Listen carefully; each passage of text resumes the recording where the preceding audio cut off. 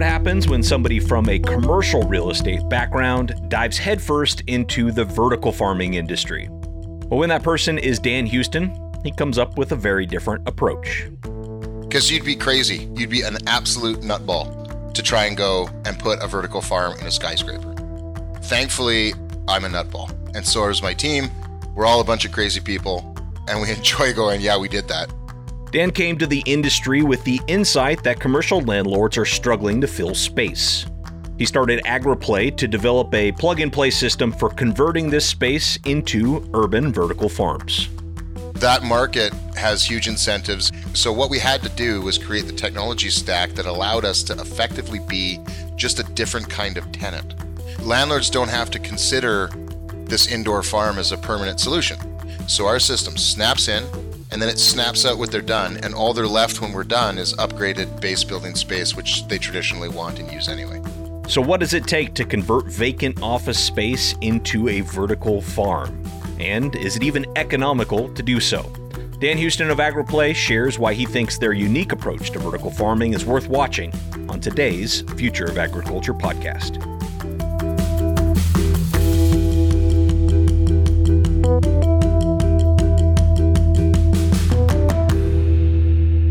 Well, hello, fellow ag nerds. Thanks so much for joining me for another episode of the Future of Agriculture. My name is Tim Hamrich, and every week you and I get to sit down with the farmers, founders, innovators, and investors shaping the future of the ag industry. Before we dive into today's episode on building vertical farms in commercial properties, I'd like to recognize our quarterly presenting sponsor, which is the engine of Canada's agriculture industry, Calgary, Alberta. Located in the heart of Alberta's best-growing land, Calgary has it all. With more than 22 facilities in Alberta playing a critical role in ag research and innovation, Calgary is a hub for precision agriculture and agricultural technology. The Calgary region has proximity to customers, abundant primary agricultural commodities, and a growing cluster of value-added processing capacity. That's why multinational agribusiness leaders call Calgary home. In Calgary, they're leading the agribusiness revolution, and you're welcome to join. Visit calgaryagbusiness.com to learn more, and thank you so much to Calgary Economic Development for supporting the Future of Agriculture podcast. Well, one project I happen to know Calgary Economic Development is very excited about is a new vertical farm that's being built in Calgary Tower. The company responsible for that is AgriPlay, and joining me on today's episode is CEO Dan Houston. Dan has over 17 years of experience in commercial real estate.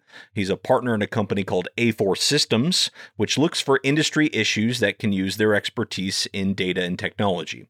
They've started two companies in agriculture already so far, the first being Herd Whistle, which is a feedlot management system, and the second being AgriPlay, which is building vertical farms in commercial real estate spaces. AgriPlay's first big project after their distressed environment lab, which is where they've been testing all of this, is the Calgary Tower.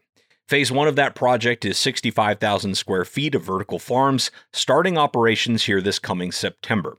But as you're about to hear, their vision for this stretches far beyond this starting point. Dan claims they already have agreements with wholesale buyers of the produce and plan to expand production considerably over the next year. Now, most of you have already heard the case for indoor farming versus outdoor farming, and if not, you can always check out previous episodes like, write them down if you'd like, 71, 146, 185, 193, and most recently 307. I'll drop into the conversation here today, though, where Dan is explaining the gaps that they saw in vertical farming that they thought they could fill with AgriPlay. Farming in traditional agriculture, one of the problems is you could be a seventh generation farmer with the best understanding of how to grow crops, with every possible nuance to how to make sure that you're getting the right yield and the rest of it, but you're still like 90% of what's going to happen is completely, what's the climate going to do? How much rain are you going to get? What's the wind and the conditions? How much sun are you going to get? Like, none of that is in their control.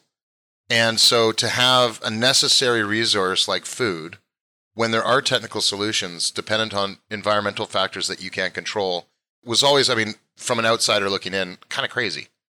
So the logical solution is indoor farming, right? Or vertical farming, stacking inside where you've got a controlled environment. The downside, though, is that there's primarily two forms of it.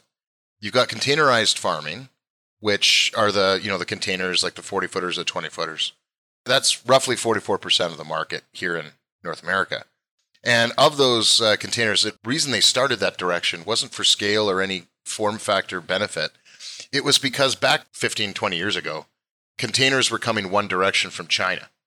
And those containers coming in provided an opportunity to do an eco-friendly conversion of those existing one-way trailers into a vertical farm, an indoor farm. That was perfectly logical at the time. But since then, one, China discovered, and the other exporting countries discovered that there's a market for trailers. So they make trailers now so that you're not reclaiming. And two, there's a lot of government regulations that prevent you from reusing a container. You have to have a new container in order to operate food out of it, largely.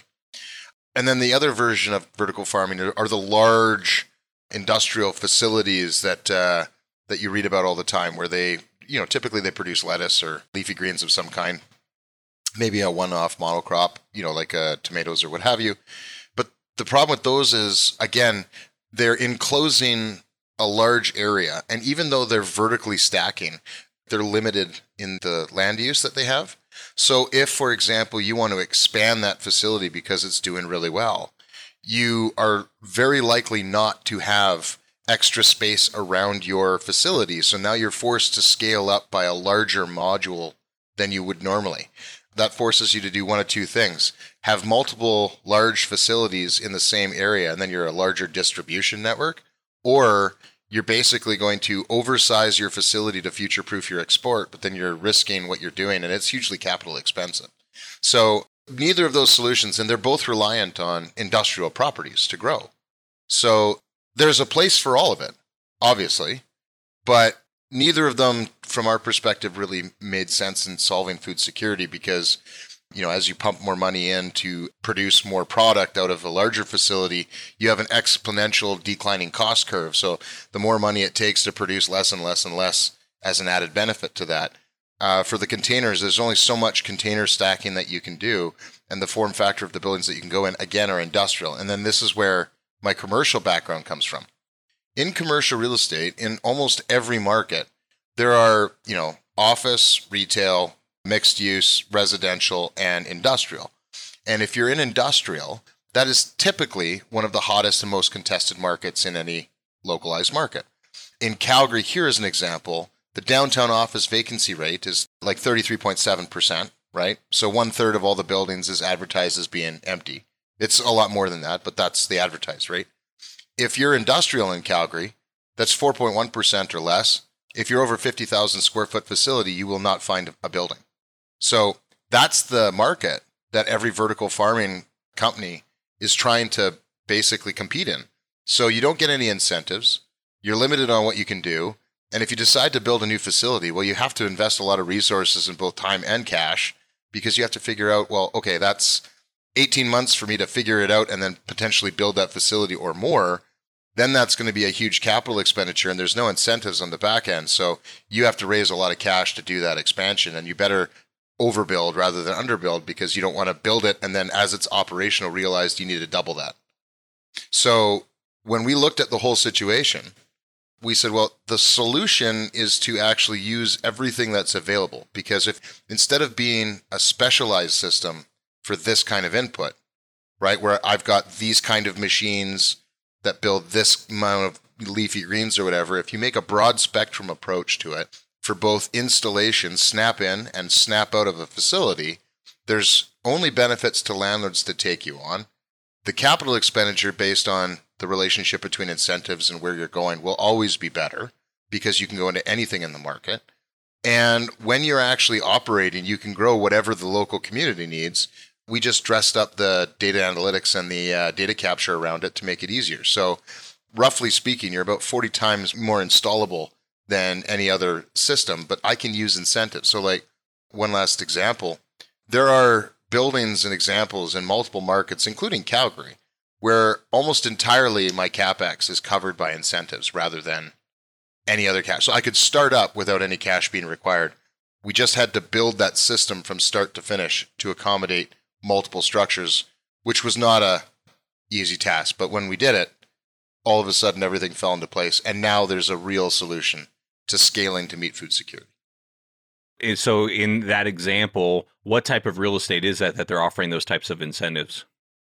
So right now, office space downtown, right? Because you'd be crazy. You'd be an absolute nutball to try and go and put a vertical farm in a skyscraper. Thankfully, I'm a nutball, and so is my team. We're all a bunch of crazy people, and we enjoy going, yeah, we did that. We had to develop a lot of low power systems, but like in an office building downtown with a vacancy rate of 1/3 marketed, right? Landlords downtown have a real issue because they don't have any ability to basically, in some of these buildings, there is no opportunity for them to capture a tenant, a regular tenant at all. And banks in some cases are saying, we're just not going to finance your building at all, period. And so now it's just a black hole where they can't get financing. They have no prospects for tenants. And it's not like they're coming back, because if you can get, a 13-year deal with 2 years of gross free rent and next to nothing on net rent, full turnkey build out, and your free furniture, and you're in an A-class building, what are you going to offer a tenant in a C-class building? Like, there's nothing that you could offer them to make them come back to that lower quality building. So that market has huge incentives. And here's the key. We made it so that you can snap in and snap out. Like, landlords don't have to consider this indoor farm as a permanent solution. So normally if you were converting a building, you'd be converting the building, and once it was converted, it would forever be that thing.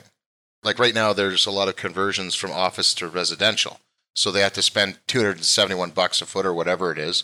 Then they convert the building over 24 months. And then from that moment on, forever period, it is a residential building. So you better be really careful and certain that you want to do that. That's a problem that we have with a lot of people that were considering us early on, because they were like, well, I don't want to turn my building into an indoor farm forever, because that's not a thing. So what we had to do was create the technology stack that allowed us to effectively be just a different kind of tenant. So our system snaps in, and then it snaps out what they're done, and all they're left when we're done is upgraded base building space, which they traditionally want and use anyway.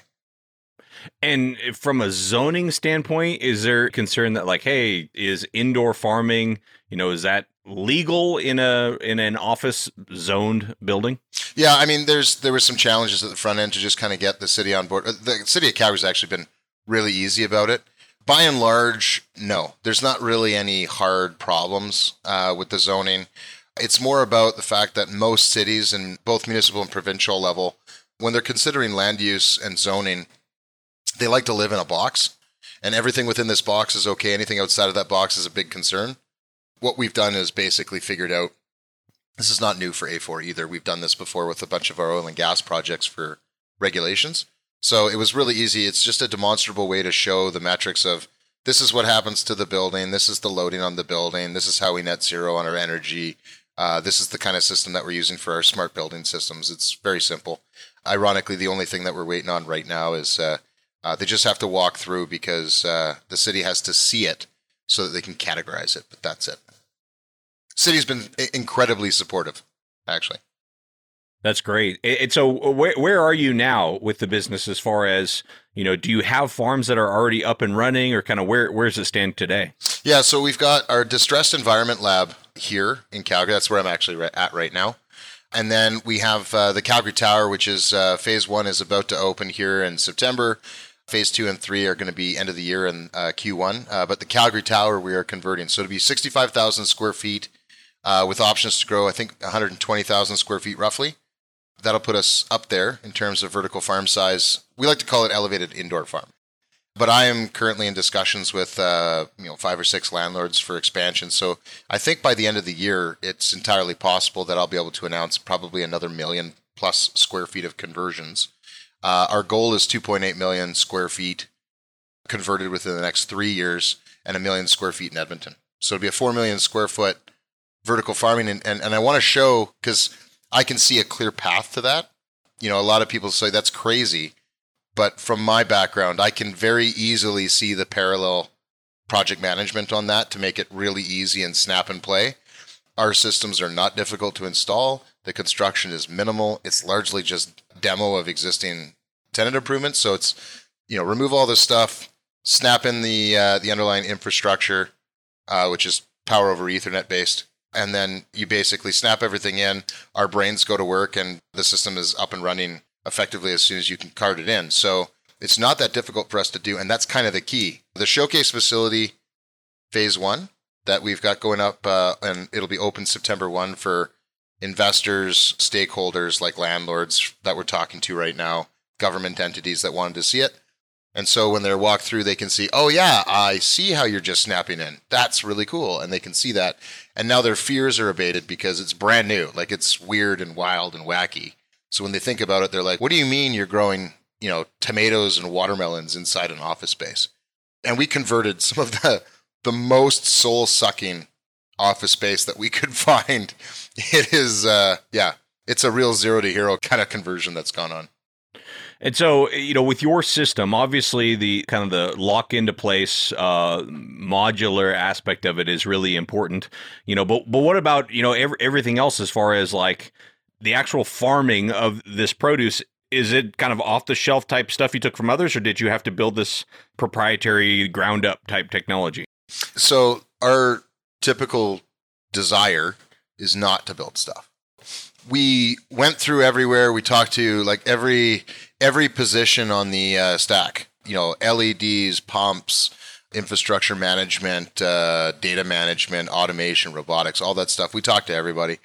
If we didn't have something that fulfilled our requirements, which is kind of how you build it, you build a model, you figure out what the requirements, at least for an MVP, is going to be, and then you build to that requirements, but you're inflexible in the requirements because anybody can do anything when there's no constraints, right? And like for the farming side of the equation, we have in-house, if we got ideation and project management, firmware, hardware, all the way to kernelite. Then we've got roboticists. We've got advanced manufacturing experts. So we can do things really fast and we don't have to really wait. So our first version that'll be in the showcase will show a lot of the stuff that you can do manually. And then the automation comes in version 2, which will be the residual of phase 2 and phase 3 and backfilling the remainder of our showcase facility once we're done. Most people, the problem that they have, just in general, is when you're trying to automate or you're trying to digitally transform a business, they try to boil the ocean, right? So they try to do so much at the same time that you create an infinite number of fail points. And then if the system's not working, you have no real context to see and drive down into what it is that's not working. And farming's no different. So if you try and fix everything immediately and try to automate everything, could you do it? Yes. But the likelihood of you doing everything successfully all at once is pretty low. It's one of those situations where by going faster, you went a lot longer. So the way I like to look at it is, I don't know if you off-road, but there's a saying in off-roading, fast as possible, as slow as necessary, right? So if you're bogged in sand, you got to gun it, because if otherwise you'll sink and you'll stall out. That's the same thing that we're doing. So we have deliverable milestones that we need to capture, right? We need to do the healthy, fresh produce. We need to make sure that in our case, we're Canada GAP certified, then Global GAP certified, so that we meet all the health and requirements issues. We need that quality, we need that quantity, and then we're working on the price, which is fine. You have to do that first with people, and then augment those people as they go in. And that's kind of what I'm trying to do with everybody, is the other side of that equation. One of the things that we tried to do is remove the, I'm going to say, tribal knowledge. Like, you've got a master grower, and that master grower knows the ins and outs of all the fruits and vegetables. They can hear what they're thinking and stuff like that. And if you need someone like that for every installation, it's not scalable. So what we have is, our system is intelligent. Imagine like a neural network that every light is connected to, every pump is connected to. So we're getting real-time data because we're data people. So we get all of that in real time, and it adjusts the system naturally. That's just at a base level before any of the automation. That's old hat for us. So that's just something that's easy to install. But all of that information comes in, and then basically all of the understood knowledge from horticultural experts and the rest of that kind of, we're dumping into that system. So the system understands that. And now you don't need to be super smart. We've already done this with herd whistle. So in feedlot management, right, you've got a pen rider that's usually got decades of experience. They can see an animal in a pen of 200 animals, and they can say that animal over there is not working right. Like there's just something off about that animal. Pull that animal. But like that's a tribal knowledge skill set that's built up over, 20, 25 years. And you're not getting that labor replaced anymore because people are moving to urban centers from the rural. No one really wants to sit and learn that craft anymore. And so they were really suffering a huge problem with that. So with the herd whistle system, similar to the way that AgriPlay works, the herd whistle system just goes, hey, pull this animal in that pen. Don't ask why. There's something off about it. So the person only needs to be able to read and pull an animal. They don't need to have decades of experience. That's why that system's scalable. The same way that AgriPlay is going to have, hey, what are you growing? Cherry tomatoes. This is what you have to do. And on these days, you're going to have to do this. And this is an inspection report. And this is how it gets bagged. And that's what we're building in there so that it's scalable as well. Yeah. So, it sounds like you guys are built on this combination of hardware, engineering, and data, kind of being able to do that for clients, and then started sort of hatching and incubating your own ventures, almost like a venture studio would. Yeah. We call it a cyber physical studio. And so AgriPlay follows the exact same operating parameters. Like we set ourselves up in a flat structure the same way, again, for scale, again, for productivity and managing. Each one of our programs has, unique projects. So if you're in your growing program, the growing program is separated into projects and a project management structure so that there's actual clear scope and defined goals. That allows us to really quickly iterate and get around challenges and cruxes, solve those programs with limited cross-contamination between programs. So we're very efficient that way. But the 4 A's of A4 stand for acquisition, aggregation, analysis, and action. And we found that primarily aggregation, everybody had a sensor. They were just really expensive relative to what they were capturing. A lot of them were $10 solutions to $1 problems, right? Then you'd have the aggregation. Well, no one seemed to care about any security, which was a big problem.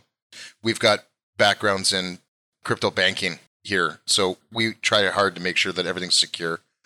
Analysis, everybody thinks that they're a data scientist now, just because they watch some 15-minute course, and a lot of that, it comes down to clean data, and garbage in and garbage out seems to be something that most people have forgotten. And then the action side was never a thing. People were basically building pretty dashboards to say, oh, look, your yield per acre is X, or, using our system, you'll get this dashboard to tell you when your animals are doing this or doing that. You need to push action so that the user gets a benefit out of it, right? So in the case of AgriPlay, the system pushes what you're supposed to do next. So if there's a water leak, we treat it like gas. It's not like, hey, when you get a chance, mop up the water. Like, hey, there's gas leaking. When you get a chance, go out and see if you can clean that up. No, it's like, hey, if you don't clean that up, the building explodes or whatever. And so it pushes you like, hey, Dan, you need to get up from what you're doing right now. And I've set up a work order and I'm going to keep yelling at you until you go over there and fix it. That escalation and exception protocol, that's how you get people to actually do active work. And that's a big problem with quote unquote innovative tech out in the field right now. A lot of groups, they stop at that dashboard because it's pretty and it's easily sellable. It's harder to explain that one step further. We originally were, when we pulled it out in 2019, Adam and I were aiming at more of a software solution for our data background, but we realized really quickly that in today's world, no one's making stuff anymore. Like, you really need to make stuff and understand how to make stuff well so that you can get around the niche markets that will trap you in expensive solutions that are not required. And I think that plagues vertical farming in a lot of ways. Yeah. I could see that you can make that argument in a lot of agriculture in general. Let's talk. I like the water example a lot and treating a water leak like a gas leak.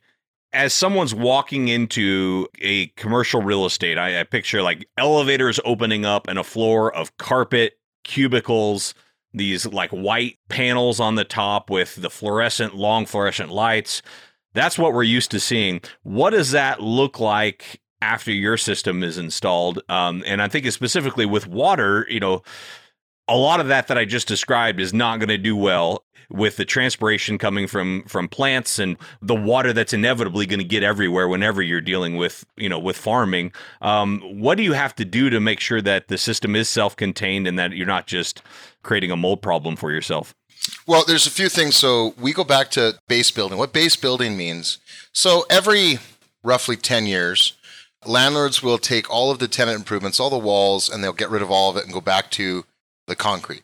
And so you'll have the concrete structure. You may or may not have T-bar, which is what you were talking with the white ceiling tiles and the rest of it. And then basically they upgrade, if they have to, any HVAC systems or what have you. And then they build out for a new tenancy. And they'll typically do that, at a high degree every 10 years because tenants require it and it's part of the process.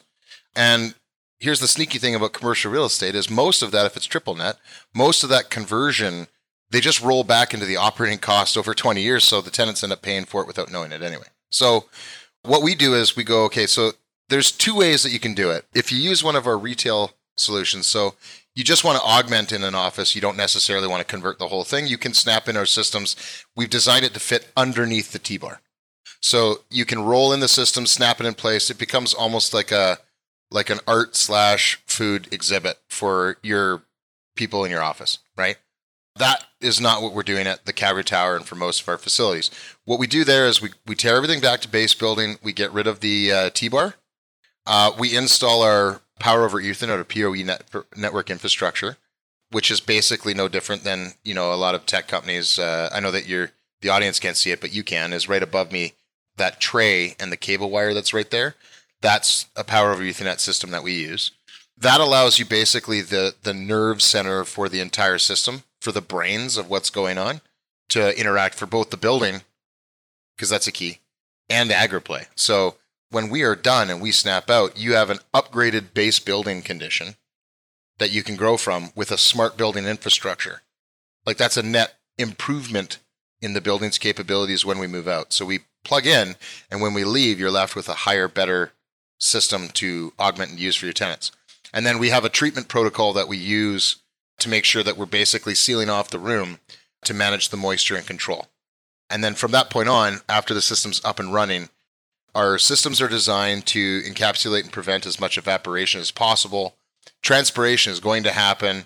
We operate within a standardized humidity range for the most part, to make sure that we've got a standard vapor pressure deficit that we can control. And then the system automatically understands how much carbon dioxide's there, what are we using, what the pressure, humidity, relative humidity level is, and then the system will automatically adjust or cause, depending on where you are at, because you don't need to do an expensive integration if you don't want to. Okay, you have to adjust your humidity this way, you have to do this kind of stuff. So we're always managing that to make sure that there's no buildup. One, there's no way for water to seep into the system, because we've sealed it. Two, our treatment protocol prevents any water seepage. Our inspection protocol treats water and nutrient solution like gas. So if there's any spills, it's immediately cleaned up. And then there's emergency coring that we do to have drains where it's required. That was one of the key requirements for landlords. Like they need to make sure that when we're out after a 10-year lease or a 15-year lease, that there isn't any mold buildup or anything like that, because that would be detrimental to the value of the building, which we are trying to maintain. Okay. And how do the water and energy requirements differ? If I'm a landlord, I'm like, well, this sounds good, but like, what's going to be the difference in water and energy versus if I just had it in office building? Yeah. So the water use is not actually very high at all. We try to recycle as much as we can. In terms of like traditional agriculture, I mean, everybody's heard the benefits. You can grow 3 to 5 times more food on 10% or less of the space. 98% less than traditional agriculture for water use. In terms of power, that was one of the big challenges that we had to solve, because an office building looks huge, but the power per square foot that they have is actually pretty light, right? Because they're used to people. So our system uses a Power over Ethernet cable that allows us to push as a low power standard, which you don't even need electricians afterwards. And we had to build lights that allowed all of the things that we wanted, including full spectrum control and multiple output. I mean, you need a lot of light indoors to grow anything anywhere. So we need to have that capability. And basically we worked out that we were about 289% more efficient per watt for light output, which we think is going to go up dramatically on the second version. So long and short is we use most of the power that's in a building. But in all the buildings, including the Calgary Tower, I have the ability to generate power on site as part of my lease. Now, this is boiling the ocean again. I already am in discussions with a bunch of people for some very interesting solar voltaic and wind generation technologies. That'll all be part of the process of installing and snapping in place. Basically, our goal is by the end of full installation by 2026, we want to zero out our power consumption so that the majority, 80% is our threshold, but hopefully 100% of every watt coming out of the system that's required is being supplemented by offtake of regenerative energy. Really interesting. Well, I know you're not selling produce today, but I wonder about how you pencil out the economics of this. It makes sense to me that if you have a better supply-demand dynamic with commercial real estate than with industrial, you're going to get cheaper rents. But the flip side of it is you won't get, like you said, that 50,000 square foot, one standard building like you would maybe in industrial. So is there enough money in jalapenos and lettuce and basil and whatever else you're growing to make this all worth it in the end? So I think right now I've vetted 45 crops, not their varieties. There's multiple varieties in those that we've got kind of set up for selling when we want to. The natural inclination for most people to go around the operating costs of a building, and they say, well, an industrial building is only like $5 a foot. An office building is like 18.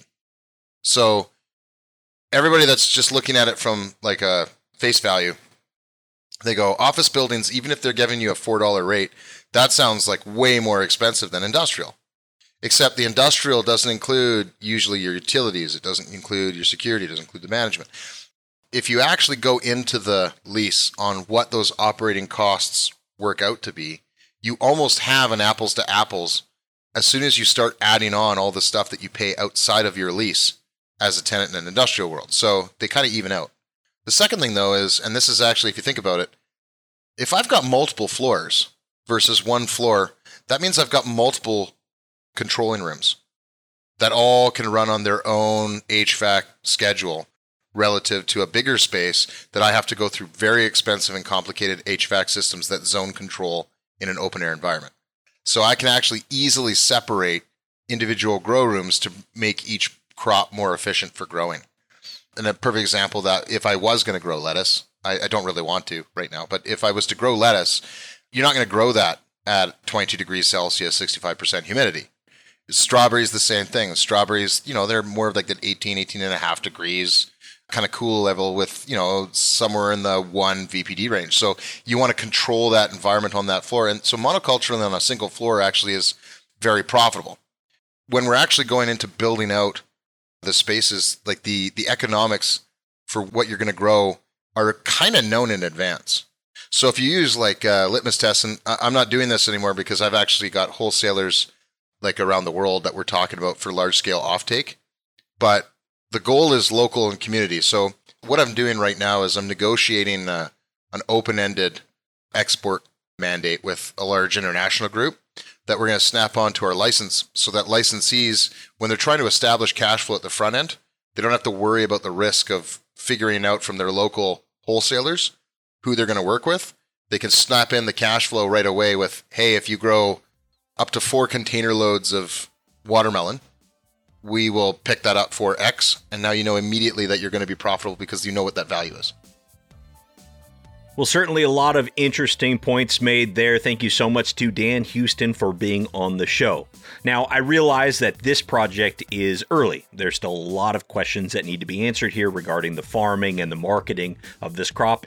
And this is a little bit on the earlier side of the stories that I would normally feature here on the show. But I do think this idea of like commercial real estate arbitrage is really cool and something I hadn't heard before. I also did ask Dan about pest management, which he said they have obviously clean room protocols and they are soilless, so that adds a different dynamic. But also something that you have to troubleshoot with the various nuances that come with farming. Thank you so much to Dan. Learn more about what they're doing over at agriplay.com. We'll make sure, of course, we link to that in the show notes. That's it for today. Thank you so much for your time and your attention. I never take it lightly. I'll be back next week with another story of ag innovation.